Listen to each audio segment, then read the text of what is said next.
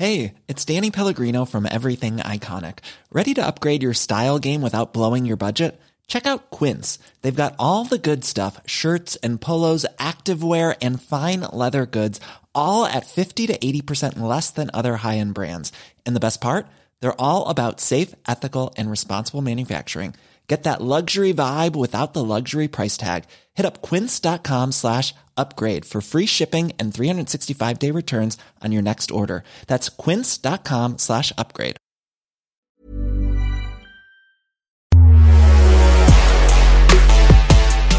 Hello once again and welcome to the Gagan Pod. As always, it's nice to have you with us on the Matchday Edition on what is a sad day in the world of football. We have lost one of the greatest, if not the greatest ever to grace a football pitch.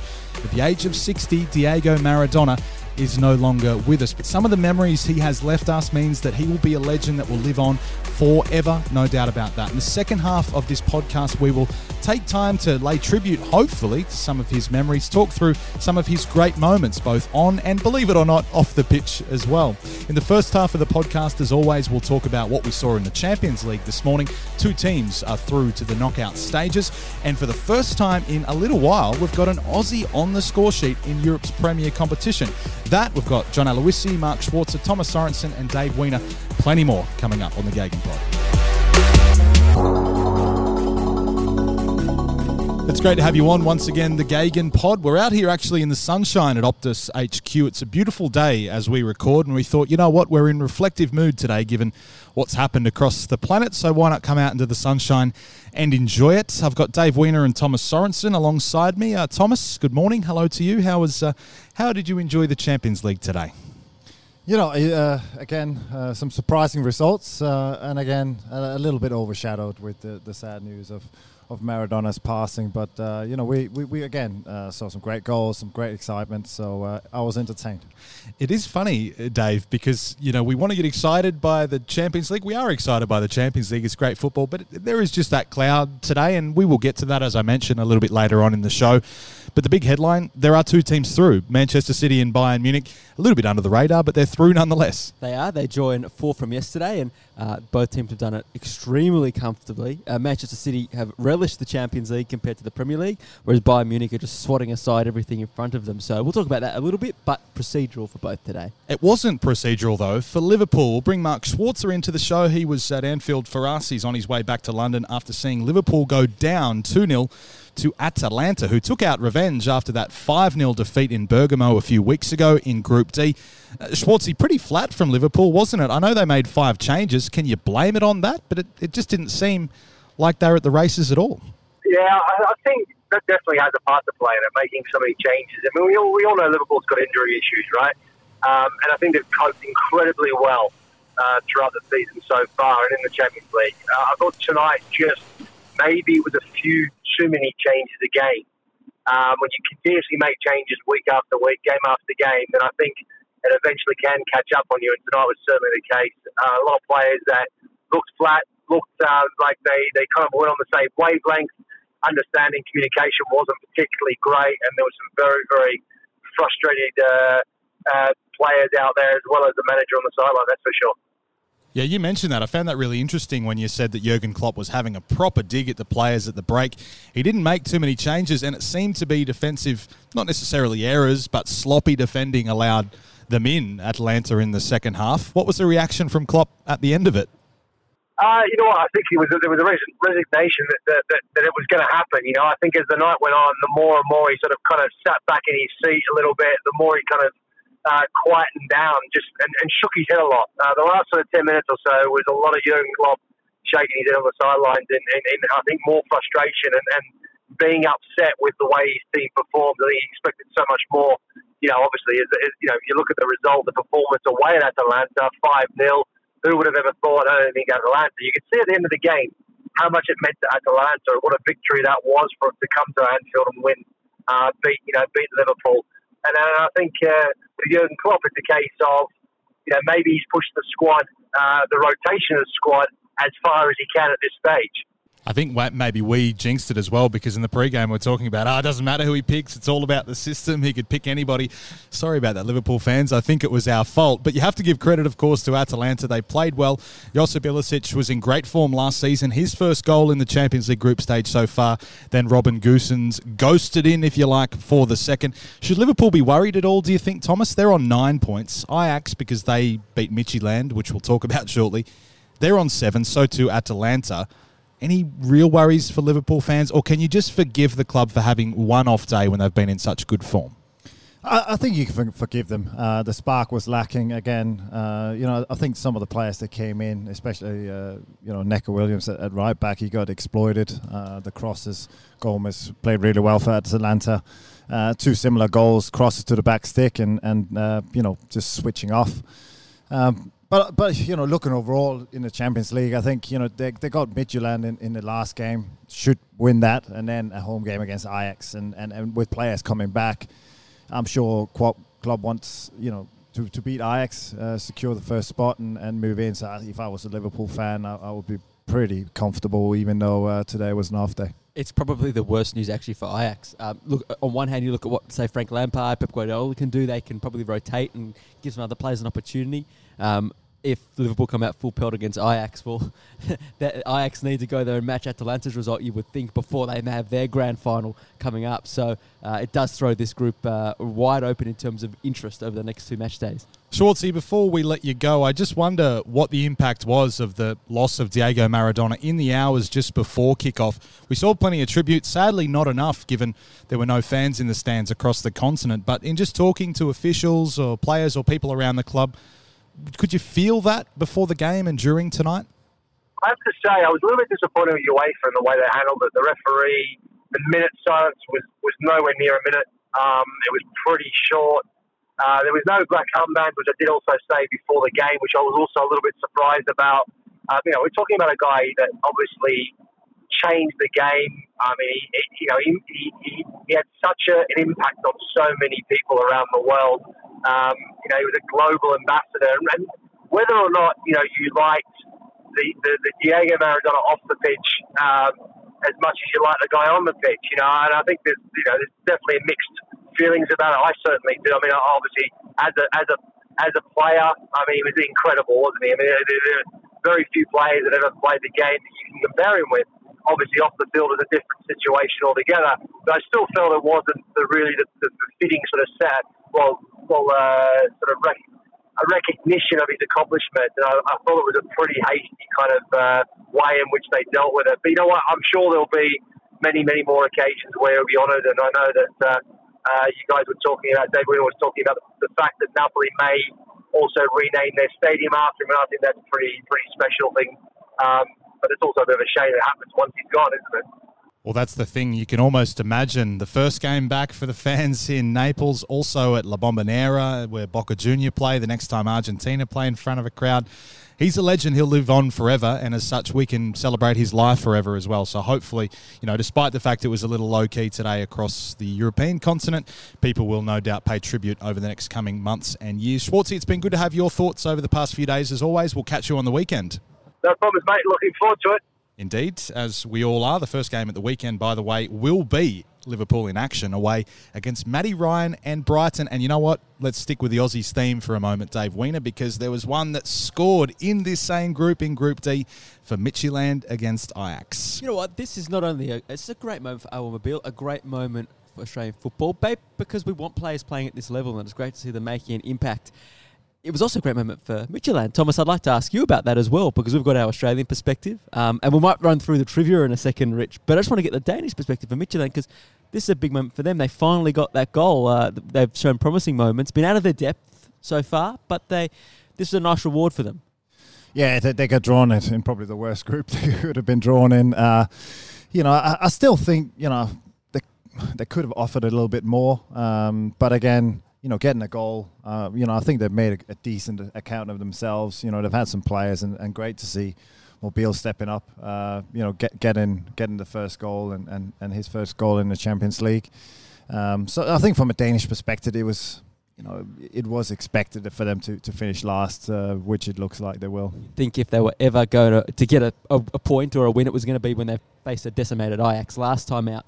They held on till half-time today, but 3 fabulous goals from the Dutch side got the win and sets up the group tantalisingly, all to play for. Hang on, speaking of tantalising, you said the word trivia before. What's this about? So who are the Australians who have scored in the Champions League? By our calculations, Scotty McDonald, who was on our coverage in August, he might have been the last one, but a few other familiar faces as well.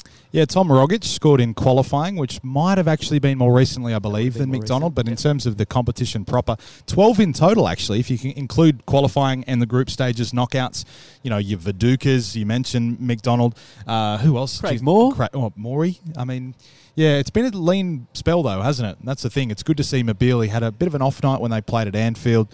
Great to see Awa on the score sheet. Even if it is from the penalty spot, who cares? Just a quick one. If you want to check out some highlights today, because we know we're going to talk about Diego Maradona, and everyone's probably watching those fabulous highlights. But there is one goal to see, and that's from Ryan Gravenbach for Ajax. He is the youngest ever scorer for them in the Dutch league. He is courted by the biggest clubs in the world, and his fabulous goal just after half-time probably explains why. Sounds good. Go and check that out on the Optus Sport app. Elsewhere, the headline result on the continent itself, I suppose, Thomas, would be the fact that Inter Milan went down a player and went down 2-0 to Real Madrid. They are rock bottom of the group. They look almost next to no chance of getting through. It is absolutely fallen apart. And for the first time ever, Real Madrid won in 90 minutes at the San Siro. Great result for them. Yeah, huge result. Takes the pressure right off Zidane. Inter didn't show up, obviously conceding a penalty early, and then Vidal had an absolute shocker, getting 2 yellow cards for mouthing off to the referee, and that comes from a player that Conte has sort of brought in to be that experienced, that the tough man in midfield, and for him to let the team down on such an important night was a huge disappointment, and it didn't really offer a threat after that, really, for Real Madrid. No, and Real Madrid's 2 victories now in the competition have come at the expense of Inter Milan, but their second, Dave, to Mönchengladbach, unbeaten in the group. Last year it was maybe Atalanta, you might say, that were the surprise packets going through the group. This year, it has to be Gladbach. They've been unreal.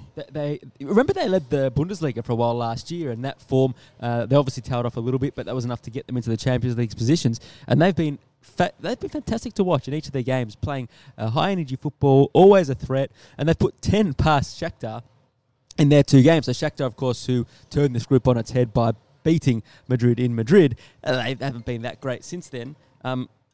Excuse me. Who's on the phone? Just my people, just my sources. Your contacts? Or my wife.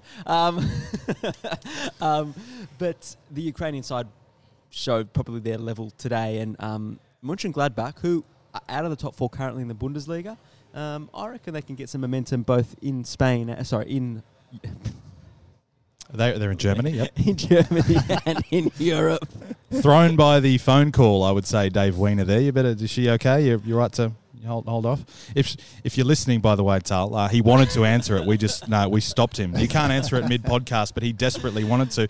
So Gladbach had a good 4-0 victory over Shakhtar. They look like they're a great chance of going through. Elsewhere, Bayern Munich did go through a comfortable 3-1 victory over Salzburg. Dave posed the question on the post-game show, are there any chinks in the armour? They don't have Josh Kimmich at the moment. That's the only thing they're really missing. They've got depth. They've got youngsters. They're doing it easy in the group stage. It'll take something to stop them, Thomas. Yeah, they're the team to beat. Flick has done a tremendous job ever since he took over, winning 2 trophies last season, the Championship and Champions League. And again, adding Sane, he's given him another option up front. And then, when you got Lewandowski, who's just an absolute machine, then you're good to go. And they'll just keep going, grinding out results and keep scoring goals. Speaking of scoring goals, you'd love to see Atletico do a bit of that. It was 0-0 against Lokomotiv Moscow in the same group, Group A with Bayern Munich. 2 points ahead of Lokomotiv they are, so you would suspect they'll probably scratch through, Dave, but that's about all they'll do. They've been pretty average to watch. They have, and surprisingly, because in La Liga in Spain on the weekend, they were terrific against Barcelona, but I tell you what, Salzburg and Lokomotiv Moscow have given this group a real crack. Bayern just show their class in the fact that Salzburg are a decent team and they have swatted them away, but Moscow, who I remember last year being absolutely dreadful, have been really, really competitive in all their games this year. So while mathematically it's alive, I'm still not convinced that we won't see some upset here, because both those other teams have been in every single game they've played in. So unpredictable, the Russian teams. I mean, Krasnodar, Zenit, haven't been great necessarily, but Lokomotiv, every year there are some different teams in European competition. It's always unpredictable to see what they'll do, but they're still in with a good shout. We mentioned the fact that Man City are the other team, apart from Bayern Munich, to go through. Did it easy as a 1-0 victory can actually be over Olympiacos, but they have a chance to maybe rest some players and potentially focus on the league where they've been struggling for any type of consistency. Quick one on City, Thomas. If you offered a City fan, and you never know what fans of clubs will take, but if you offered City fans 14th in the league, a really inconsistent average season where they struggle to score and get any kind of momentum, but you win the Champions League, you'd take that, wouldn't you? Yeah, I think so. Again, Champions League has been their main target, I think, ever since they were bought. They've been close, but just haven't performed same as last season. Just coming short in the semi-final. I think they'll be happy, like you said, that they'll be happy that they're qualified now. Now they can focus. Again today they had, 23 chances. And only managed 1 goal. I think Phil Foden was asked, they win every time he scores. He needs to score every week now for them to win the title.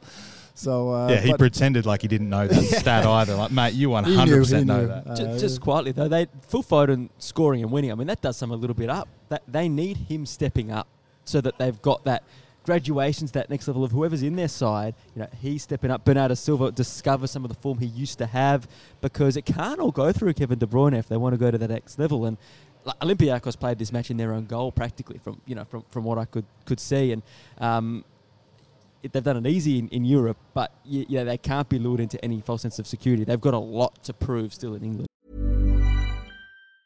The secret to summer-ready skin is here. Osea's #1 best-selling Undaria Algae Body Oil, clinically proven to instantly improve skin elasticity and transform dry skin to silky, soft, and unbelievably glowing. Its signature scent of freshly squeezed grapefruit, cypress, and mango mandarin transports you to sun-kissed summer days. Get healthy, glowing skin for summer with clean, vegan skincare from Osea. Get 10% off your first order site-wide with code GLOW at OseaMalibu.com.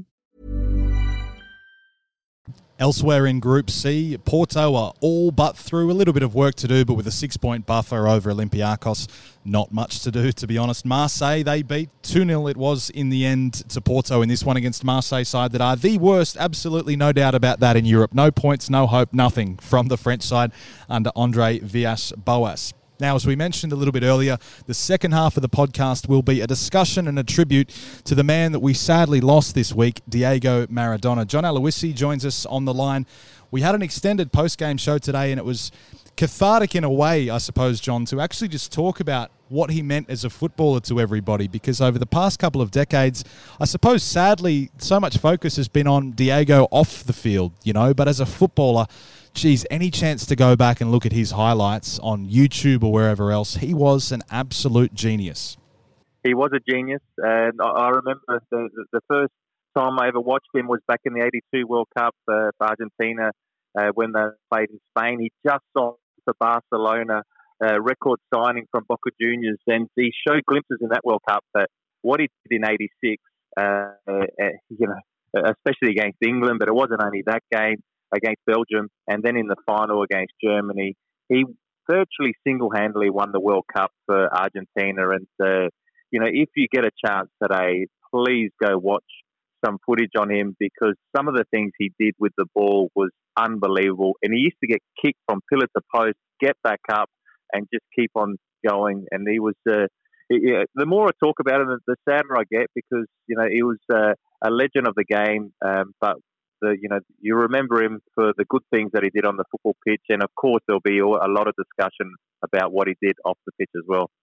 I kind of feel the same. Woke up this morning and had all this Champions League, a lot of football to focus on, and we went to great lengths to hopefully give some sort of tribute to his career, Dave. But almost as the day wears on, you sit back and think, oh, Jesus, it's so sad, because what he did as a football player, as an artist, was extraordinary. I mean, don't worry about the off-field stuff. That was something totally different. You gave a really interesting outline in an article you wrote about the feature documentary that came out last year, and you wrote an obit today that really summed up the two Diegos, and a man at conflict after what he'd done was almost too big for any one human to deal with on the football pitch. Yeah, it was, that documentary last year was really fascinating for me to see, because obviously I'm a bit younger. I didn't see him in his pomp. And when John talks about that vision, watching that vision and seeing that like on the big screen, it was just compelling. It was mesmerizing. And one of the things about working in media is, unfortunately, when these kind of events happen, you head down, bum up. It's kind of like DEFCON mode. You're all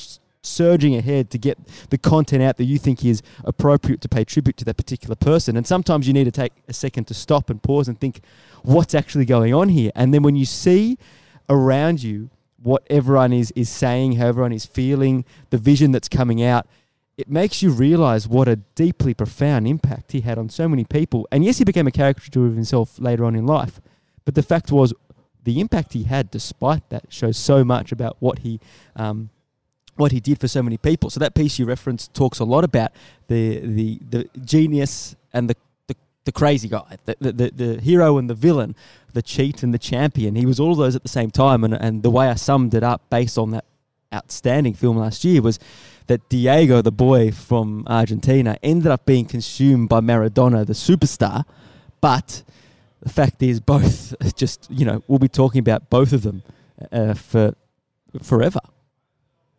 Yeah, and some of the things you said, like obviously the pressure he was on and the glorification. I had a bit of an experience. I was with the under-21 national team in Argentina in his late career when he was at Boca Juniors, and he, he couldn't hardly walk, let alone run at that time. And he was playing in it. We went and watched an exhibition match that he was playing. And, if there was GPS things at that time, they would have fallen asleep, because he was just in the center circle, just spreading a few balls. And actually, after the game, he walked down to all the Boca Juniors fans behind the goal and took his shirt off. And you knew probably, he hadn't played his greatest game, threw it out, turned around, the shirt came flying back. And I think that summarized, the expectation of and the past and the glories of his, the 86 and before that, and then the present. I think people had a struggle with, that picture, and then, where he ended up, and he divided people as well. But we got to remember those things that we all, that we all remember as kids, and inspired us. I keep mentioning the word because it keeps going through my head, artist. I mean, what he did was artistry. He was a footballer, but he did it with so much art and flair, and it was completely natural to him. You mentioned the fact, Dave, that he grew up as Diego on the streets. That's where he learned how to play football, had a really strong relationship with his football. It was with him all the time. And then when he played professionally, you could see the way he expressed himself. I can't help but feel, John, that those players don't exist anywhere near enough. I mean, I would love in our lifetime for Australia to create one of those players that just plays like their entire life depends on it, and the relationship between them and the football is everything when they get on the pitch. The courage and the bravery he showed to go with that skill, like you mentioned before, was phenomenal. But just to have even an ounce of that relationship with the football must be quite something. Yeah, the football just used to stick to him. That left foot of his became synonymous with world football, because you could not get the ball off of him, and especially when the Serie A, when it was at its best, it was a tough league to play in. But he carried Napoli on his shoulders, and he carried the national team on his shoulders. But he never shied away from getting that ball, running at players, creating something out of nothing. I remember a few of his goals at Napoli, even from just inside the half, that he would chip the goalkeeper and, do things that we'd never seen before. And that you can only learn on the street. And that's where he learnt it. He learnt it in the slums of Buenos Aires. And he needed to play football to get out of those slums. And then he didn't only have the shoulder of the nation on top of it, he also had the shoulder of his family, because he needed to play football to support them. And that's why football meant so much to him. It was a passion that he had from a kid, but it was a way of getting out of the hard life that he had growing up in Argentina. And you said earlier today, John, that you had a mutual teammate with Diego Maradona that gave a real insight into his preparation, I guess, if that's the word, maybe lack of preparation between games, but then his influence once he actually got on the field. Yeah, when I was playing at Cremonese, I had a teammate that played with him at Napoli, and we were all excited about, listening to Diego's stories. And one of the stories he told us that after a game they used to go out partying, and that the thing is that a day later the players used to go back to training, but Diego wouldn't come back until 4 days later. He would turn up on the Thursday, so he was on a 4-day bender, virtually not even going home, and then start doing a bit of loosening up on the Thursday. On the Friday, he would sweat whatever was in his system out. On the Saturday, again, just a little bit of a session just to prepare for the game on the Sunday. And then he would win the game from on the Sunday and do exactly the same thing the following week. But he would do this the whole season and still was good enough to win the title for Napoli that season. He really put the word loose into loosening up. I love that insight. And we saw that in the Asif Kapadia documentary as well. Dave, I reckon today and over the next couple of weeks, the time that Argentina played in Australia in the 93 World Cup qualifier will become a bit like the 2005 qualifier, which I'm surprised John hasn't brought up, where everybody in the country says they were there. And you think, hang on a second, that stadium only holds 90,000, not 20 million. But the reflections of the fact that Australia played against Argentina were quite close to a World Cup that Maradona eventually knocked them out of. The stories as well of the Vidmar brothers, Aurelio saying on our coverage that they went and partied with Maradona after the second leg over there, and he, put his bar tab on and he was paying for drinks and putting his arm around players and offering them whatever else otherwise. I love the stories of that camaraderie between someone of his stature and, let's be honest, lowly, relatively, players from Australia. We're going to hear some stories over the next couple of days and weeks, I am sure, in Australia and abroad. Stories that maybe have been kept under wraps for a little while as well. And I think that documentary, just to go back to that for a second, lifted the veil a little bit too, because there was a lot of stuff that I was stunned about. We almost saw a little bit vividly what John spoke about, which was you were seeing the vision of him almost just going on his huge sweats the day before a game thinking, did he actually pulled this off? I mean, some of the stories from that qualifying campaign where I think the story was Paul Wade was meant to man-mark him, and that was the plan. Great plan. Maradona's going to find that one pocket of space, even if he's standing in the one spot for 89 minutes of the game. And I unfortunately wasn't at the game. I was very, very young, but I've spoken to a lot of people who were, and it was almost like my dad told me, you're not going to remember this, but you need a ticket to this because you need to say one day you saw Diego Maradona play. And that's what it was. That's the status of him. You had to be there. I remember when I saw Messi play first live for the first time, I had that same feeling. He actually had an awful game. It was the World Cup semi-final where they got through on penalties somehow in Sao Paulo. And I remember just thinking, he's having a stinker here, but I'm so glad I'm here just to witness this and one day say to your kids or grandkids, hey, I saw him play. It'll be the same for Maradona, obviously. Yeah, so as I said on the coverage, whilst I never saw Maradona play, the combination of seeing Messi play with Maradona coaching him was one of the most surreal things ever. It was in Johannesburg, I think it was, in South Africa. And why I loved that was because you could just see the way Maradona was like this Pied Piper, not just for the players, but for the crowd. And if Argentina need rousing, he'd just get on the side. And he wasn't coaching the players; he was conducting the fans. He had this beaded necklace that he had on, and he would get it up and he'd whip the crowd into a frenzy.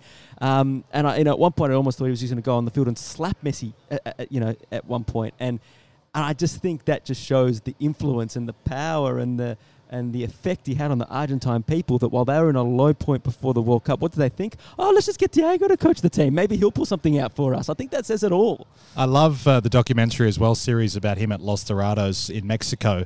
The behind-the-scenes access, I mean, basically all he did was dance. He didn't necessarily manage. He had no tactics. His only tactics were just dance, boys, and they did. And they went pretty well, and they loved his influence, and you could just see what it did. Of all the tributes and messages we've seen out there, Thomas, I really liked Pele's, just because of who Pele is, I suppose, and, saying that one day I'll play with you once again in the sky. No doubt the comparisons will be made. Where does Maradona sit? Is he better than Messi? Is he not as good as Messi? Is he better than Pele? Who cares? I honestly could not care, because the impact this guy had on the game, the fluidity he played it with, and the uniqueness, the individuality of his football means that it doesn't matter where he ranks. He gave us some unbelievable memories. Yeah, and I think you nailed it exactly. That's what matters. You know, again, who cares about who's ranked number 1, 2, 3, whatever. You know, we didn't get a chance to experience Pele. You know, we've seen pictures. We briefly met Maradona. He's sort of 86 and forward, and now we've got the chance to see Ronaldo and Messi, and these are players inspire kids to play the game, inspire fans.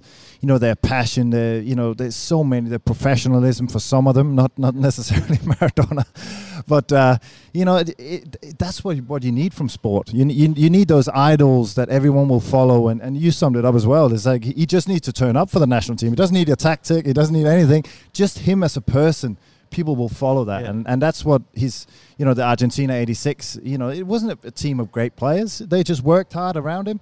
He did the magic, and they won the World Cup. It actually, just what you just said on that, it just shows the escape that football and sport can give people. And unfortunately for Maradona, maybe the price was his own personal sacrifice for the joy he gave so many other people. But what you just said there was he was there, and he was there to whip the audience to a frenzy. But do you know what this also does with Pele's comment about, I see you in the sky? I hope, we can let's stop talking about Messi v Ronaldo and the GOAT, because you know what, we've got how many more years of watching them? Well, let's enjoy it.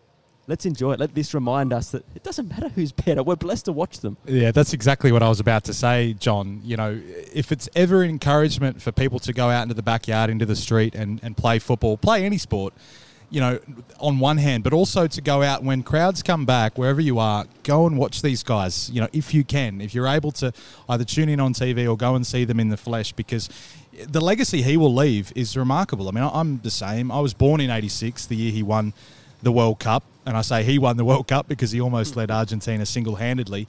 You need to really make the most of your Ronaldos and your Messis, because soon enough we'll be regretting the fact that we didn't go and see them more. Yeah, well, they're not going to last forever, and Maradona obviously didn't.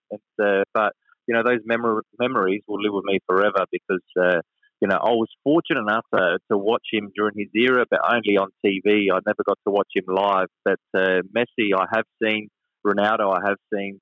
And they're special, and you want to make the most of it, because not often do they're not in once in a generation. They're once in a lifetime. You see those players, and the argument will always be there about who was the best. And like you're saying, let's not even argue about that. Let's just live and relive, the moments that Maradona gave us in terms of his quality on the pitch, his genius. Because when you see things live as well, you see things that they're seeing on the pitch that no one else can see. And that's what Maradona, and I think Messi is the most similar player that you'll ever get to Maradona, that their vision is incredible. Yes, they can dribble past 5-6 players at a time, but it's what they see that others don't see, and that's what's impressive about them. John, always great to get your thoughts, even on a sad day like this. You so eloquently put what so many people are feeling today, so we appreciate your time. We'll catch up soon. Thanks, guys. I don't know where to end, guys. I really don't. I mean, we've seen 8 games of great football in the most part over the last 2 mornings, but this is a massive story, and I mentioned it before, the fact that we don't get fans to see this emotion in the crowd or create this emotion. I used the phrase 2020 can get in the bin. I've probably used it a few times over the past few weeks, Dave, but this, to be honest, the sooner we can get fans back in to experience and to create an experience in really laying the right tribute for Diego Maradona, the absolute better. Here. And do you know what my favourite line of the morning was? Actually from John, when he said, we thought he would be here forever. We shouldn't be shocked because he's had health problems. But the fact that he's lived through all of that and he's almost been superhuman, you just assume that Maradona is going to be here forever. And I think that's why it's hit people so hard in the football world. So, I think the only way to end today is to exactly what you suggested we all do. jump on YouTube, enjoy all the content about him, and relive the experience that the generation before us got to enjoy, and the joy he brought so many people. Well, he was so good, you don't even need to look up his football itself. That famous warm-up for Napoli in the training kit where he's dancing, whilst warming up with the football. I remember speaking to a mate about it years ago, and he said, you know what, if you were watching football in the Maradona era, you didn't even need to stay for the game. You would, but you didn't need to, because what he did in the warm-up was so good. You see Tagliafico did that today before Ajax's game. Fantastic. Really, he imitated his warm-up. It's gone viral. You'll be able to find it on social media.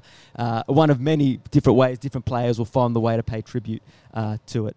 Indeed. Well said, Dave. Thomas, always great to have you on, and you'll be back, I believe, in our studios at the weekend.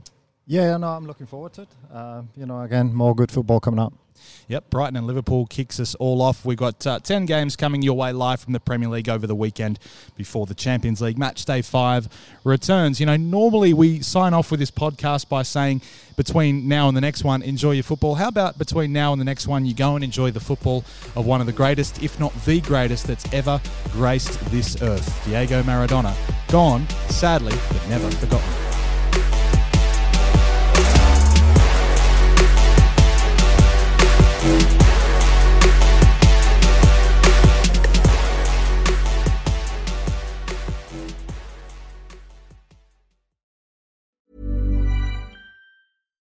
When you make decisions for your company, you look for the no-brainers. And if you have a lot of mailing to do, Stamps.com is the ultimate no-brainer. It streamlines your processes to make your business more efficient, which makes you less busy. Mail checks, invoices, legal documents, and everything you need to keep your business running with Stamps.com. Seamlessly connect with every major marketplace and shopping cart. Schedule package pickups and see your cheapest and fastest shipping options from different carriers, with rates up to 89% off USPS and UPS rates. And with the Stamps.com mobile app, you can take care of mailing and shipping wherever you are. Make the same no-brainer decision as over 1 million other businesses with Stamps.com. Sign up with code PROGRAM for a 4-week trial, plus free postage and a free digital scale. No long-term commitments or contracts. That's Stamps.com. Code PROGRAM.